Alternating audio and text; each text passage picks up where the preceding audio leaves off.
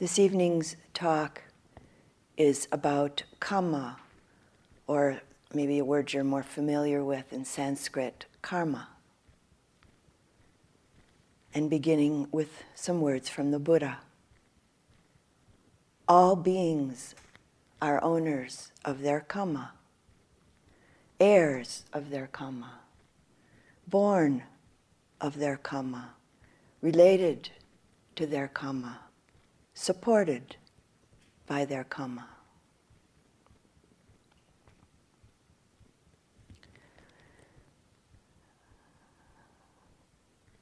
And I'd like to begin by saying something that I've found to be very helpful and supportive throughout the various phases and stages over the years as I began to connect more and more deeply with the understanding and the teaching of Kamma.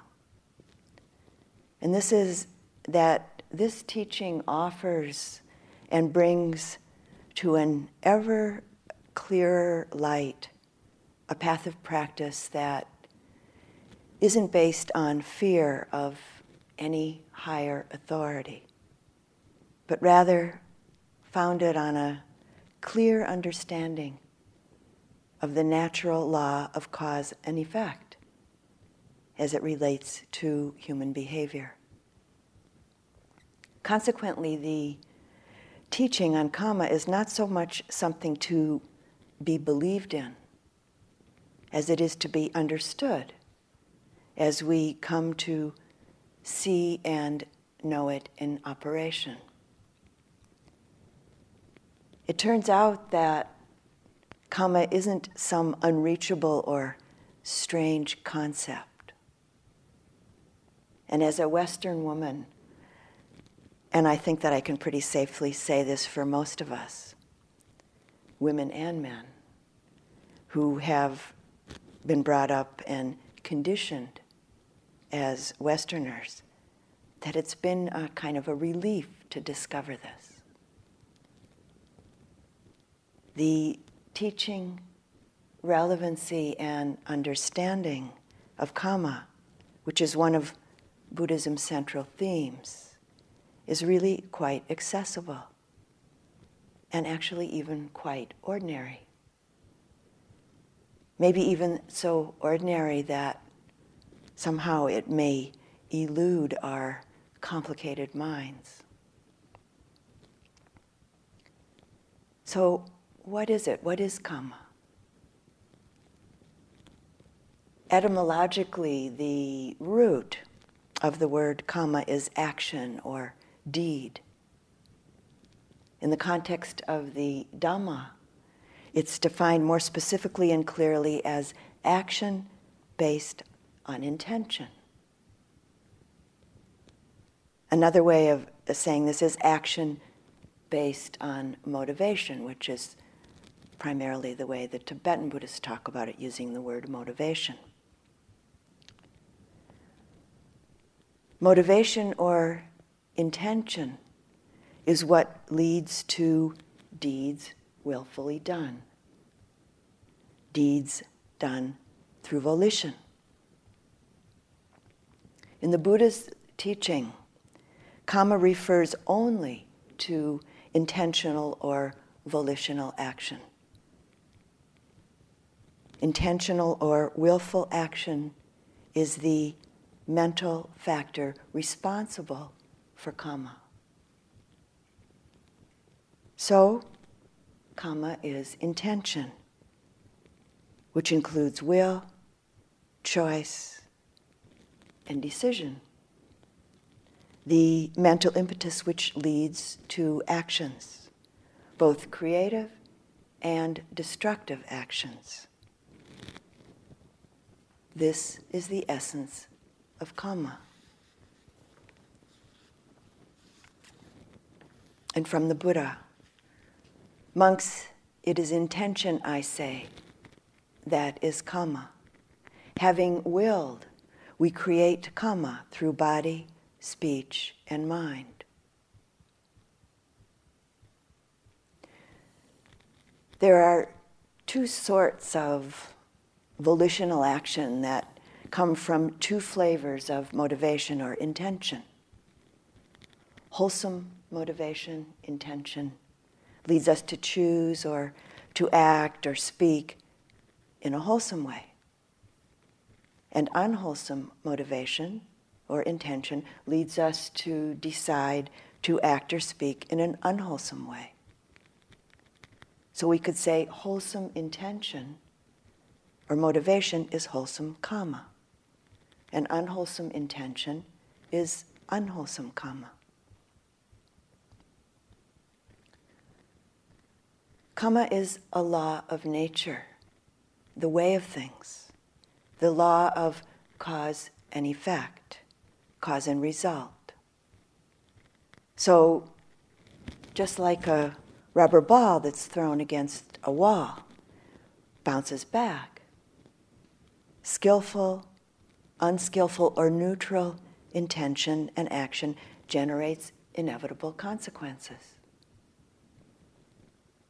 The law of Kamma is one of the fundamental natural laws through which we create vastly different realities.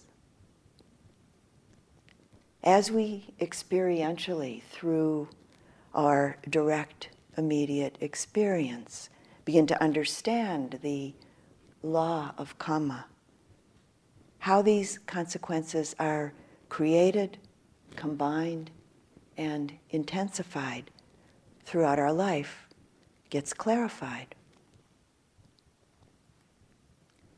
The Dalai Lama said, it's more important to understand Kamma than emptiness.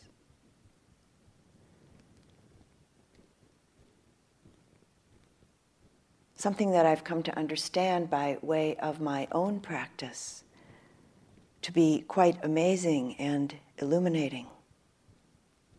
It is that in the context of the teachings and in our practice of the Dhamma, intention has a much subtler meaning than it commonly has in the way that it's used and understood in everyday English. We usually think of intention as the link between internal thought and its resultant external actions, such as, I did that intentionally, or is that really what you meant to say? That sort of thing. The Buddha's teaching tells us that all actions, speech, and all thought, no matter how fleeting, as well as the responses of the mind, the heart, to the various sensations received through each of the sense doors, the eye, ear, tongue, body, mind, and nose, that all of this, without exception, contains elements of intention. This means that the mind subtly, or sometimes not so subtly, volitionally or willfully chooses the objects of awareness and reaps the karmic fruit of these choices.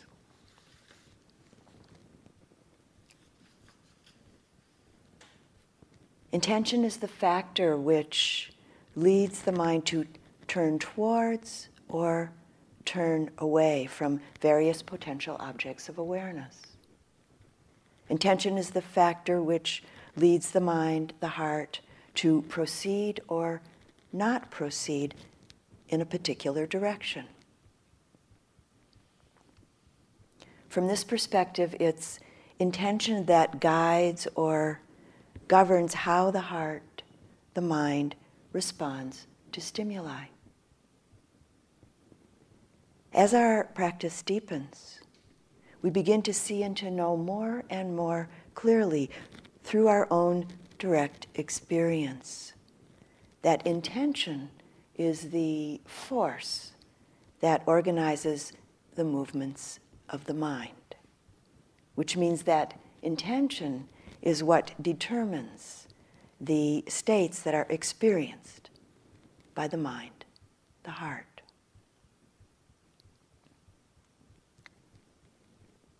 And it's possible to actually experience this process occurring with mindful awareness by the power of the strength of access concentration.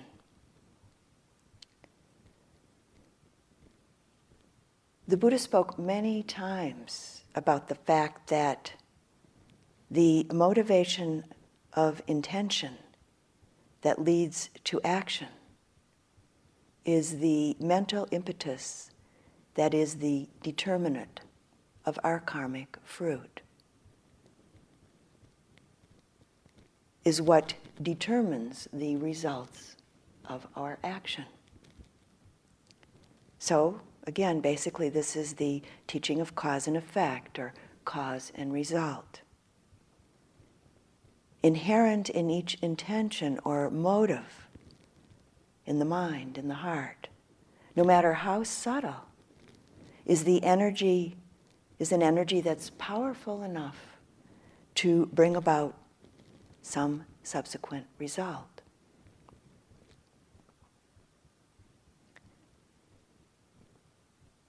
In light of this, consider that even just one tiny thought that may not even be a particularly important thought isn't without consequence. It will result in at least a tiny speck of Kamma that's added to the stream of conditions which shape one's mental activity. If this speck is practiced repeatedly over and over again in the mind, or expressed repeatedly through external expression in speech or in actions, the result, the karmic result, is strengthened in the form of one's character traits, and even through our bodily makeup, such as various physical features and expressions, as well as in the form of various verbal and active responses or reactions in relationship to the outer world. Even the responses and reactions that come to us from external sources can sometimes show up in similar repetitive ways and be strengthened when we're unaware and repeatedly acting out or practicing the specks of mental Kamma that add to the stream of conditions that shape our mental activity. There's a Tibetan teaching that says something like this: everything rests on the tip of motivation.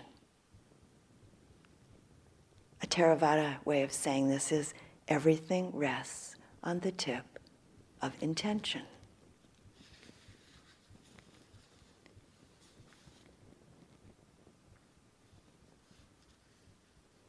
A painful or destructive intention, Kamma, doesn't have to be on a gross level for it to be effective.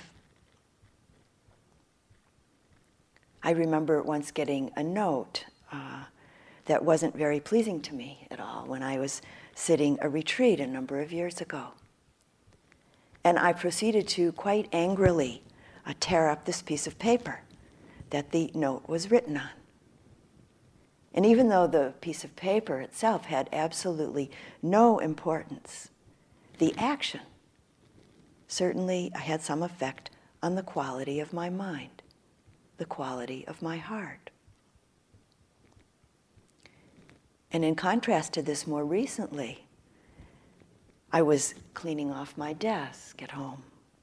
And with a neutral state of mind, I just simply threw away a piece of scrap paper. That action producing a very different effect on the quality of my mind, the quality of my heart. If we repeatedly act out of angry intention, the effect of this type of accumulation will become clearer and clearer and may develop to a more and more significant level.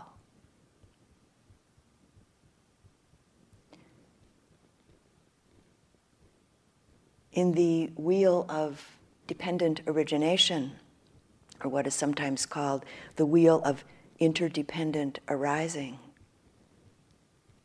Kamma, specifically in terms of intention, is called the agent which fashions the mind.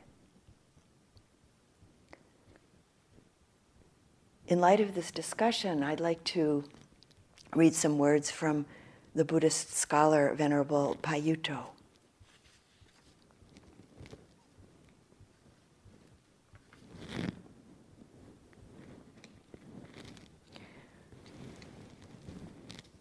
He's a Thai Buddhist scholar.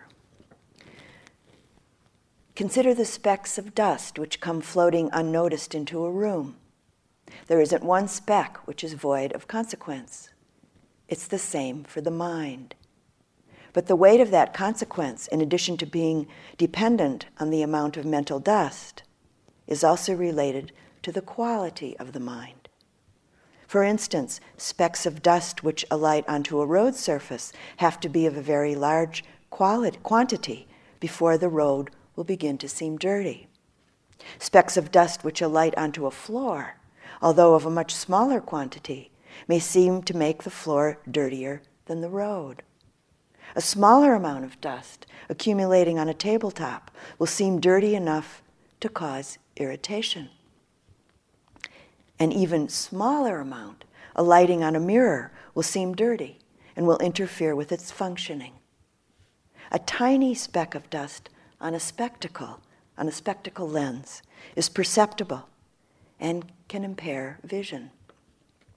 In the same way, motivation or intention, no matter how small, is not void of fruit.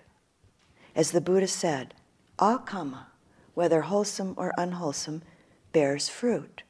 There's no kamma, no matter how small, which is void of fruit. In the same way, the mind has varying levels of refinement or clarity, depending on accumulated kamma. As long as the mind is being used on a coarse level, no problem may be apparent. But if it's necessary to use the mind on a more refined level, previous unskillful kamma, even on a minor scale, may become an obstacle.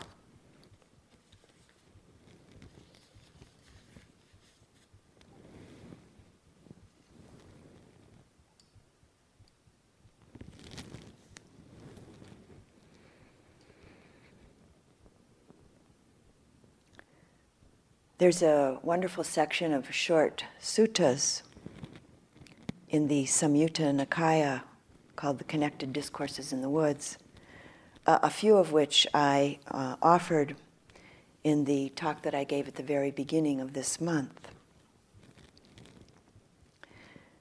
These suttas take place in the forest, where various woodland-dwelling devas approach and speak to certain monks who are practicing in these same woodland thickets.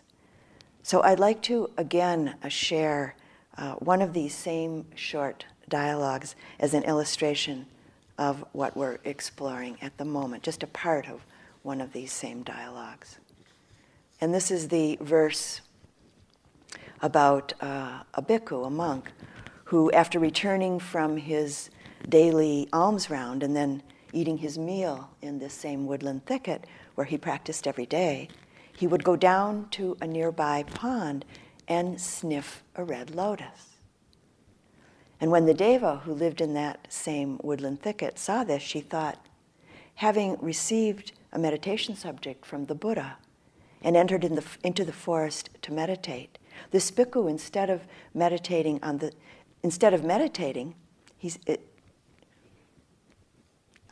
instead is meditating on the scent of flowers.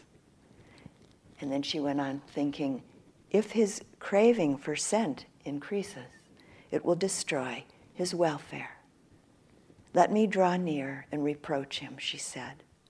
So, out of compassion and wishing to stir up a sense of urgency in the monk to practice, the Deva addressed the monk as follows.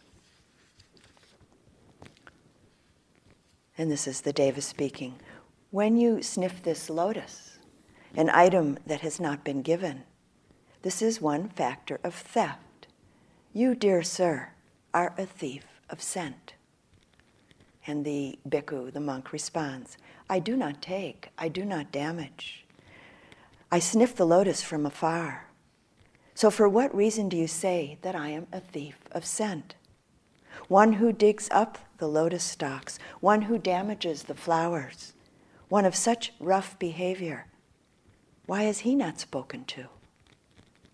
And the Deva responds, when a person is rough and fierce, badly soiled like a nursing cloth, I have nothing to say to him. But it is to you I ought to speak. For a person without blemish, always in quest of purity, even a mere's hair tip of evil appears as big as a cloud.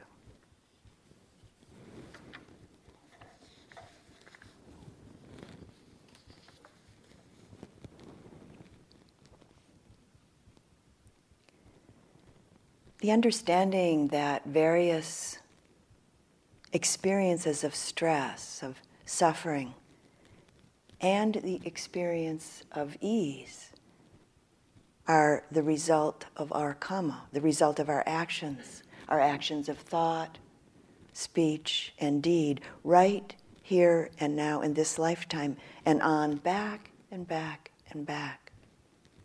This is kamma. This is our kamma. We're born. We could say we spring out of the womb of kamma. And even though we may or may not like it at times, we are the undeniable heirs of our kamma. So for instance, just as soon as we've spoken words or performed any action, we've totally lost control of it. And yet it remains with us, and in some way inevitably returns to us as what could be called our due inheritance. So what does this mean? We could say, with everything that happens and the resultant ease or dis-ease in the mind, in the heart, that this is the outcome of our own mind's relationship to all of the external and internal happenings.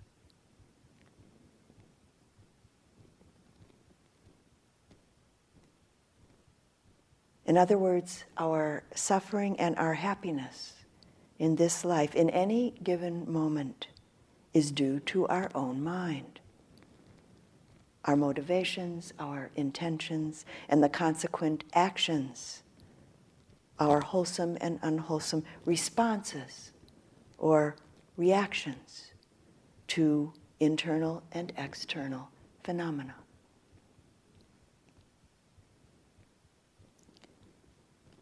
Our ease and happiness, or dis-ease and suffering, is due to the motivations, intentions, and subsequent actions, the deeds of our mind, body, and speech. Not due to our wishes or our hopes and our dreams for ourselves, and not due to some other person or some outer or seemingly antagonistic or seemingly mysterious, strange, or foreign world.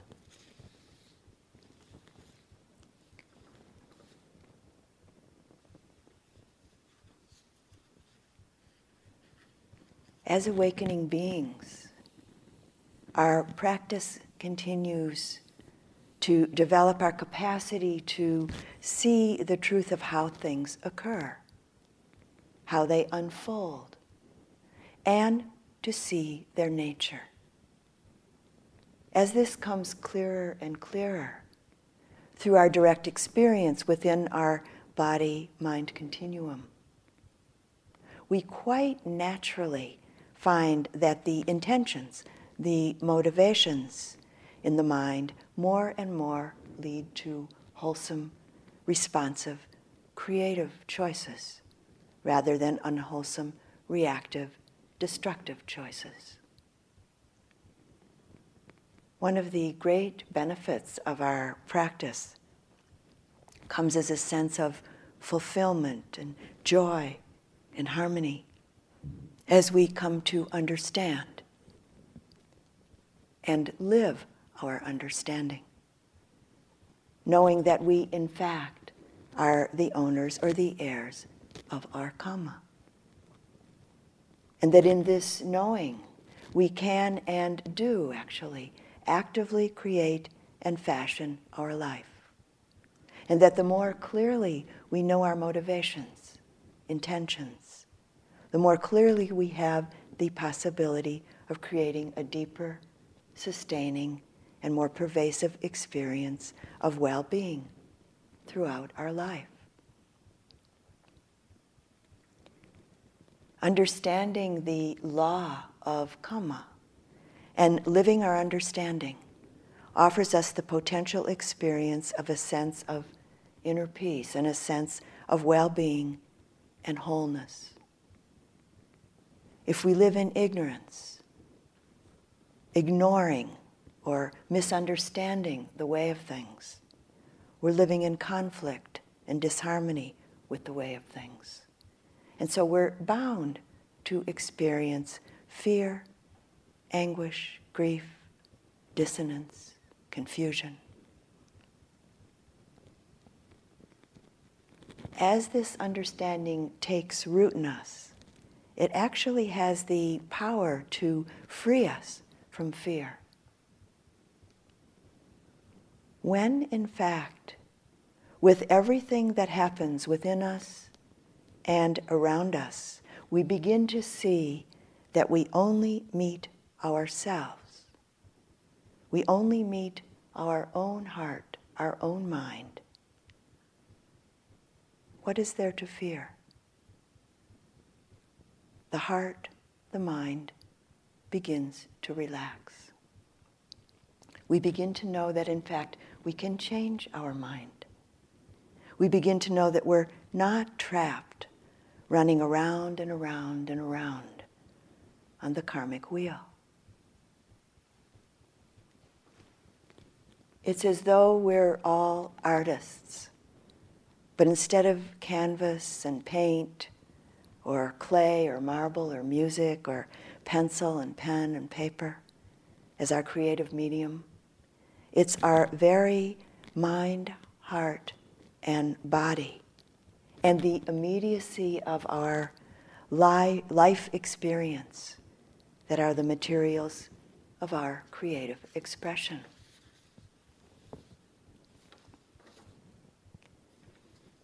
And so again, one of the benefits of our practice comes as a sense of fulfillment, joy, and harmony as we come to understand and live our understanding. Knowing that we, in fact, are the owners or the heirs of our Kamma. And that in this knowing, we can and we do actively create and fashion our life. And that the more clearly we know our motivations, our intentions, the more clearly we have the possibility of creating a deeper, sustaining, and more pervasive experience of well-being throughout our life.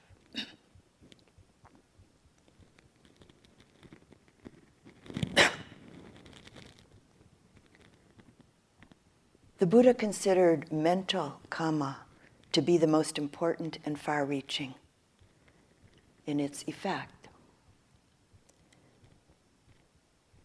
Because as well as mental Kamma being what shapes our inner reality, thought precedes all of our actions of body and speech. The flavor of our thoughts, wholesome or unwholesome, are conditioned by our intentions, our motivations. Our motivations are conditioned by our view, our understanding, with our views often showing up as our beliefs, our preferences, which are what direct our motivation, our intentions, and the resultant thought, which potentially then flow out into words and into actions. So, simply and briefly, what does this mean? If we cling to the view, if we cling to the understanding of ourself, other beings and things, and even situations, experiences, and places being independent, separate, and static, meaning unchanging, we're motivated by misunderstanding and ignorance, what is called wrong view in the Buddha's teachings. Ignorance, ignoring the truth of things. With this wrong view, this misunderstanding, our intentions, our motivations are coming from a self-centered, disconnected, non-harmonious, unhealthy, unwholesome place, and will inevitably bring suffering to ourselves and to others. If we have the understanding, if we're growing into the understanding that ourselves, other beings, all things, situations, experiences, and places are totally interdependent and arise only because of various causes and conditions coming together, and that in fact the causes and conditions themselves are also always in flux. That nothing, no thing abides independently or separately, or is static. Our intentions, our motivations come out of understanding the truth of the way of things, come out of what is called right view. And so our thoughts and the subsequent flow of words and actions all come from a place of harmony and a lightness of being, and are appropriately responsive in any given situation, and consequently are beneficial in both overt and subtle ways in relationship to ourselves and in relationship to others.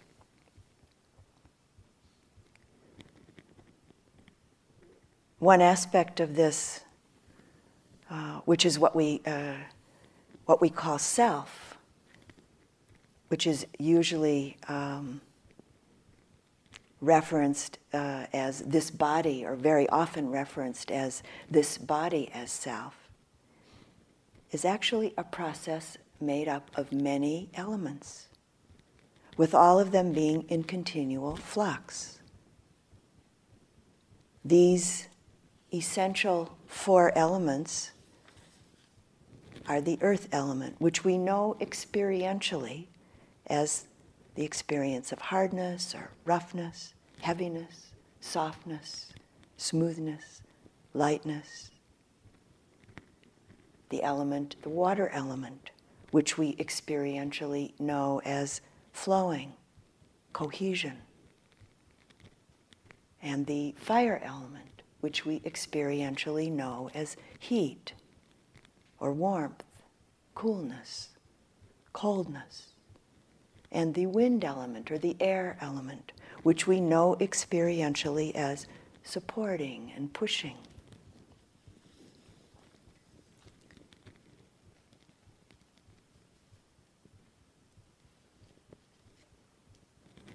This process of this body as self actually being known in its elemental nature. The Buddha spoke about actions without an actor, doings without a doer. Within this essentially impersonal process, our actions are like the seeds that are planted and then transformed by the shifting patterns of our life.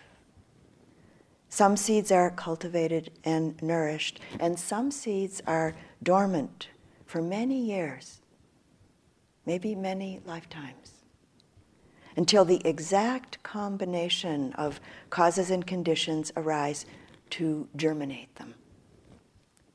And always the fruit will bear a direct relationship to the seed. And a classical metaphor that's often used for this is apple seeds bring apples into the world. Lettuce seeds bring lettuce into the world. A loving act at some point ends up bearing loving fruit. And an angry or hateful act produces angry or hateful fruit.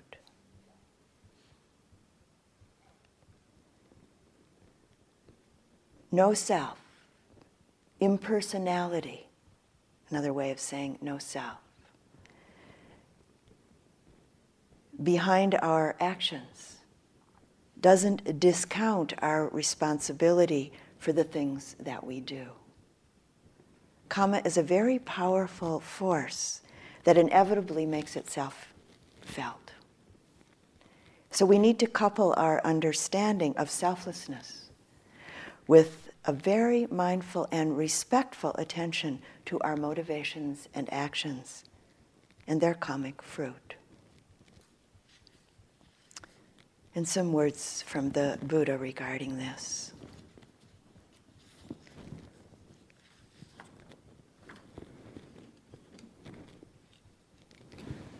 Monks or yogis, when there is wrong fruit, bodily karma created as a result of, when there is wrong view, bodily karma created as a result of that view, verbal karma created as a result of that view, and mental karma created as a result of that view, as well as intentions, aspirations, wishes, and mental proliferations. All are productive of results that are undesirable, unpleasant, disagreeable, yielding no benefit, but conducive to suffering. On what account? On account of that pernicious view. It's like a margosa seed or the seed of a bitter gourd planted in moist earth. The soil and water taken in as nutriment are wholly converted into a bitter taste, an acrid taste, a foul taste. Why is that? Because the seed is not good.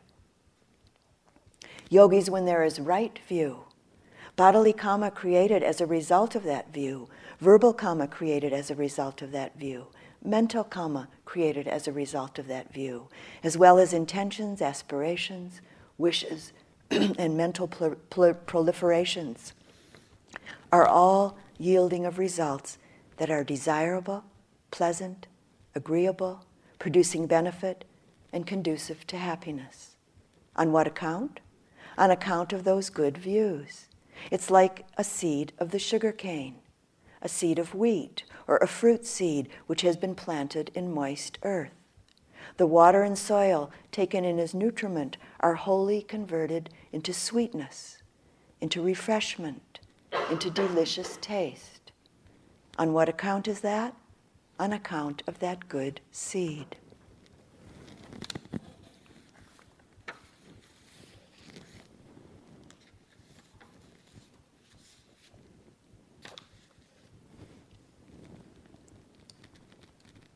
When we begin to understand more deeply that karma is based on intention, motivation, we begin to see the enormous and important responsibility that we have to become aware of the intentions, to become aware of the motivations that precede our actions.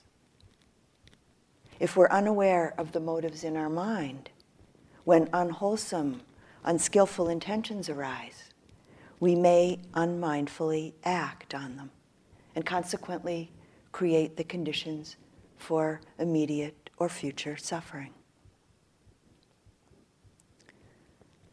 And a few words from Padmasambhava, who's said to have brought the Buddhist teachings to Tibet and Bhutan. He said, "Though your vision is as vast as the sky, your attention to the law of karma should be as fine as a grain of barley flour." Mindfulness of our own intentions before we speak or act, and awareness of the karmic fruit of our words and actions once they've been said and performed, has the effect of broadening our field of choice as we work, as we practice to purify and to transform our heart and mind and our actions. When we mindfully experience the effects of our actions, we see, for instance, that extending generosity, loving kindness, and compassion towards others, that it comes back to us. And we see and feel the effects of approaching the world, say, with aggression or anger or greed or grasping. An important point to consider in relationship to these teachings and practices is that it's not so important where your present suffering came from, but where you take it from here. Meaning, what's most important is how you approach the situation in this moment. So, for instance, the appropriate, healthy, and wholesome response to suffering, whatever the cause of it may be, is compassion.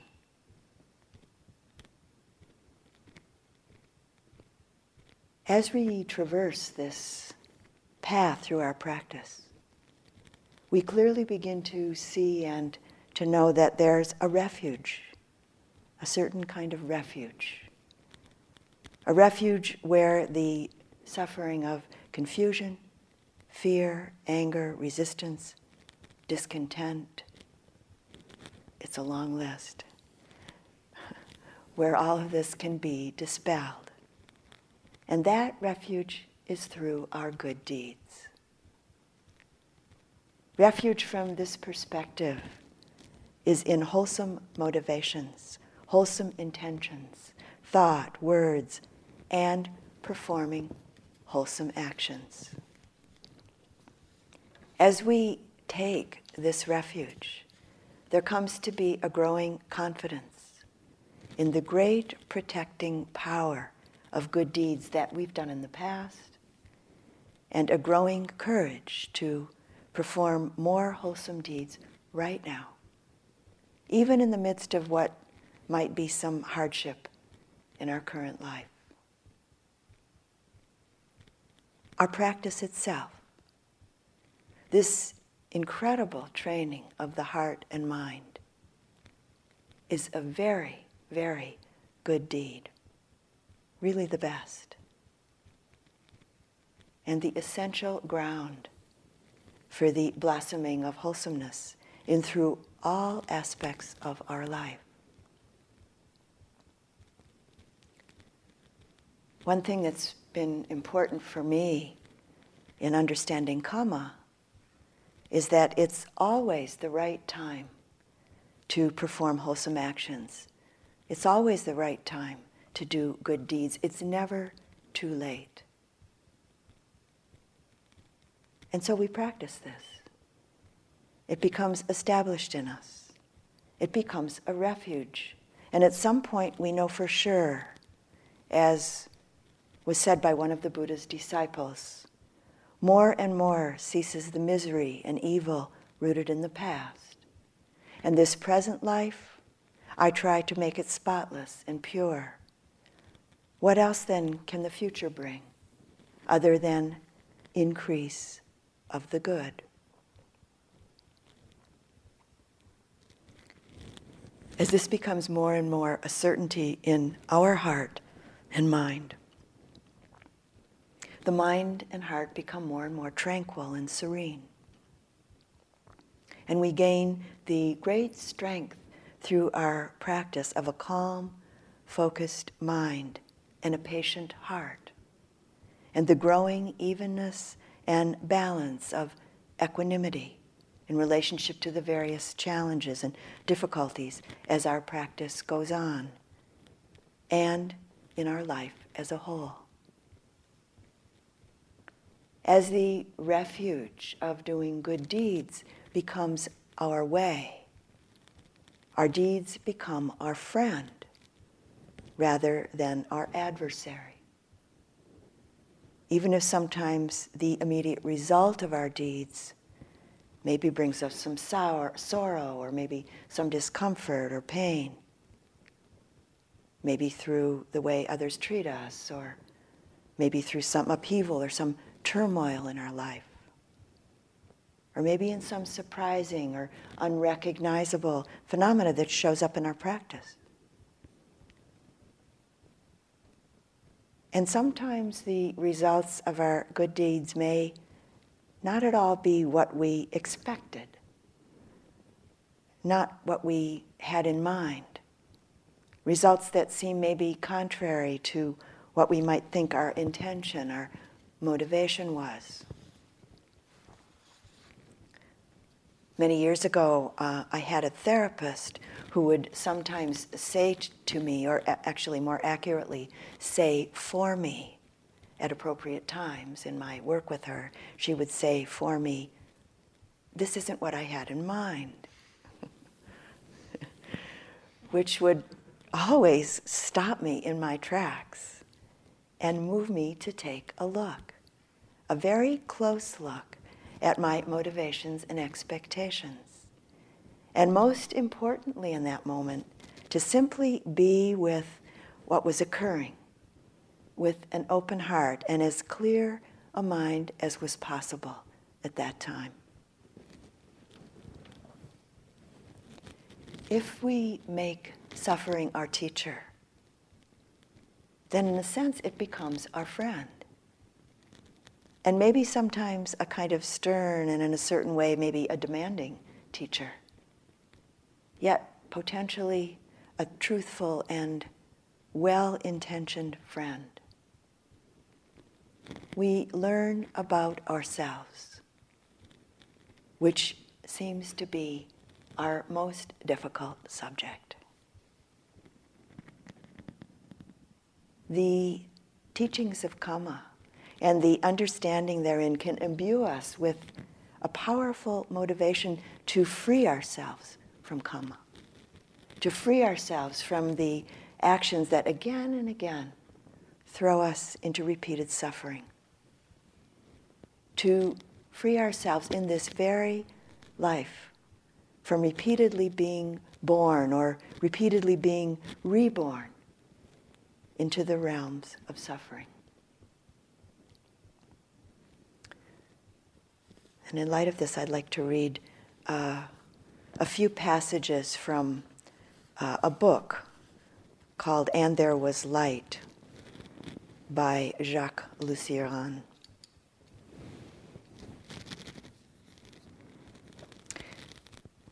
It was a great surprise to me to find myself blind, and being blind was not at all as I imagined it, nor was it as the people around me seemed to think it.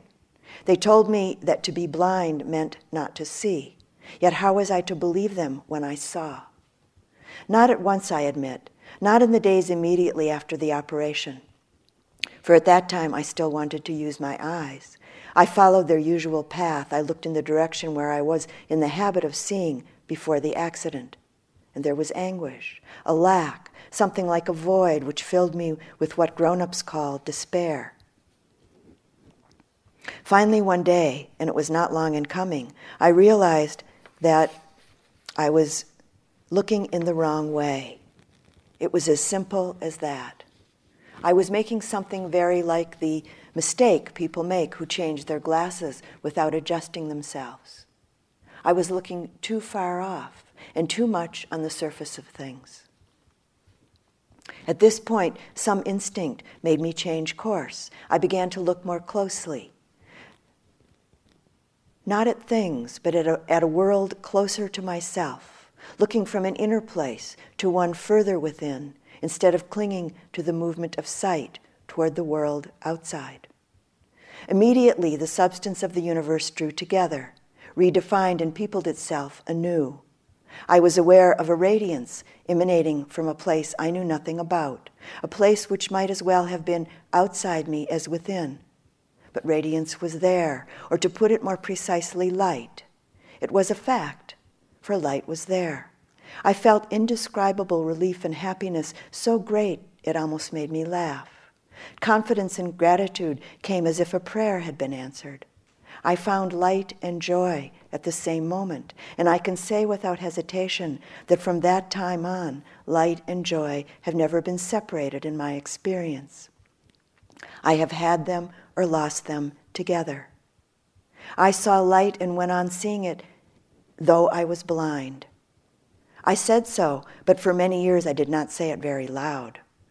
Until I was nearly 14, I remember calling the experience which kept renewing itself inside me my secret, and speaking of it only to my most intimate friends. I don't know whether they believed me, but they listened to me, for they were my friends. And what I told them had a greater value than being merely true. It had the value of being beautiful, a dream, an enchantment, almost like magic. The amazing thing was that this was not magic for me at all, but reality. I could no more have denied it than people with eyes can deny that they see. I was not light myself, I knew that, but I bathed in it as an element which blindness had suddenly brought much closer. I could feel light rising, spreading, resting on objects, giving them form, then leaving them. Withdrawing or diminishing is what I mean, for the opposite of light was never present. Sighted people always talk about the night of blindness, and that seems to them quite natural. But there's no such night, for at every waking hour, and even in my dreams, I lived in a stream of light. Without my eyes, light was much more stable than it had been with them. As I remember it, there were no longer the same differences between things lighted brightly, less brightly, or not at all. I saw the whole world in light, existing through it and because of it. Still, there were times when the light faded, almost to the point of disappearing. It happened every time I was afraid. If, instead of letting myself be carried along by confidence and throwing myself into things, I hesitated, calculated, thought about the wall, the half-open door, the key in the lock. If I said to myself that all these things were hostile and about to strike or scratch, then without exception, I hit or wounded myself. The only easy way to move around the house, the garden, or the beach was by not thinking about it at all, or thinking as little as possible. Then I moved between obstacles, the way they say bats do. What the loss of my eyes had not accomplished was brought about by fear. It made me blind. Anger and impatience had the same effect, throwing everything into confusion. The minute before, I knew just where everything in the room was, but if I got angry, things got angrier than I. They went and hid in the most unlikely corners, mixed themselves up, turned turtle, muttered like crazy men, and looked wild. As for me, I no longer knew where to put a hand or foot. Everything hurt me. This mechanism worked so well that I became cautious. When I was playing with my small companions, if I suddenly grew anxious to win, to be first at all costs, then all at once I could see nothing. Literally, I went into fog or smoke. I could no longer afford to be jealous or unfriendly, because as soon as I was, a bandage came down over my eyes, and I was bound hand and foot and cast aside. All at once, a black hole opened, and I was helpless inside it. But when I was happy and serene, approached people with confidence, and thought well of them, I was rewarded with light. So is it surprising that I loved friendship and harmony when I was very young? I always knew where the road was open and where it was closed. I had only to look at the bright signal which taught me how to live. All of us, whether blind or not, are terribly greedy. We want things only for ourselves. Even without realizing it, we want the universe to be like us and give us all the room in it. But a blind child learns very quickly that this cannot be. He has to learn it, for every time he forgets that he's not alone in the world, he strikes against an object, hurts himself, and is called to order. But each time he remembers, he's rewarded, for everything comes his way.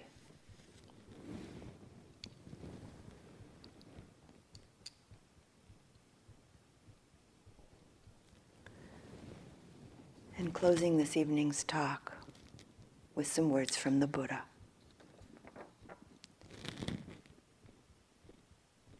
All conditions have mind as forerunner, mind as master, are accomplished by mind. Whatever one says or does with an unclear mind brings suffering in its wake, just as the cartwheel follows the ox's hoof. Whatever one says or does with a clear mind brings happiness in its wake, just as the shadow follows its owner. And the Buddha goes on to say, therefore, one should reflect repeatedly upon one's own mind in this way. For a long time, the sanctity or purity of this mind has been destroyed by greed, by hatred, and by delusion. And as the Buddha tells us, it is by mental defilement beings are defiled. It is by mental purification that beings are purified.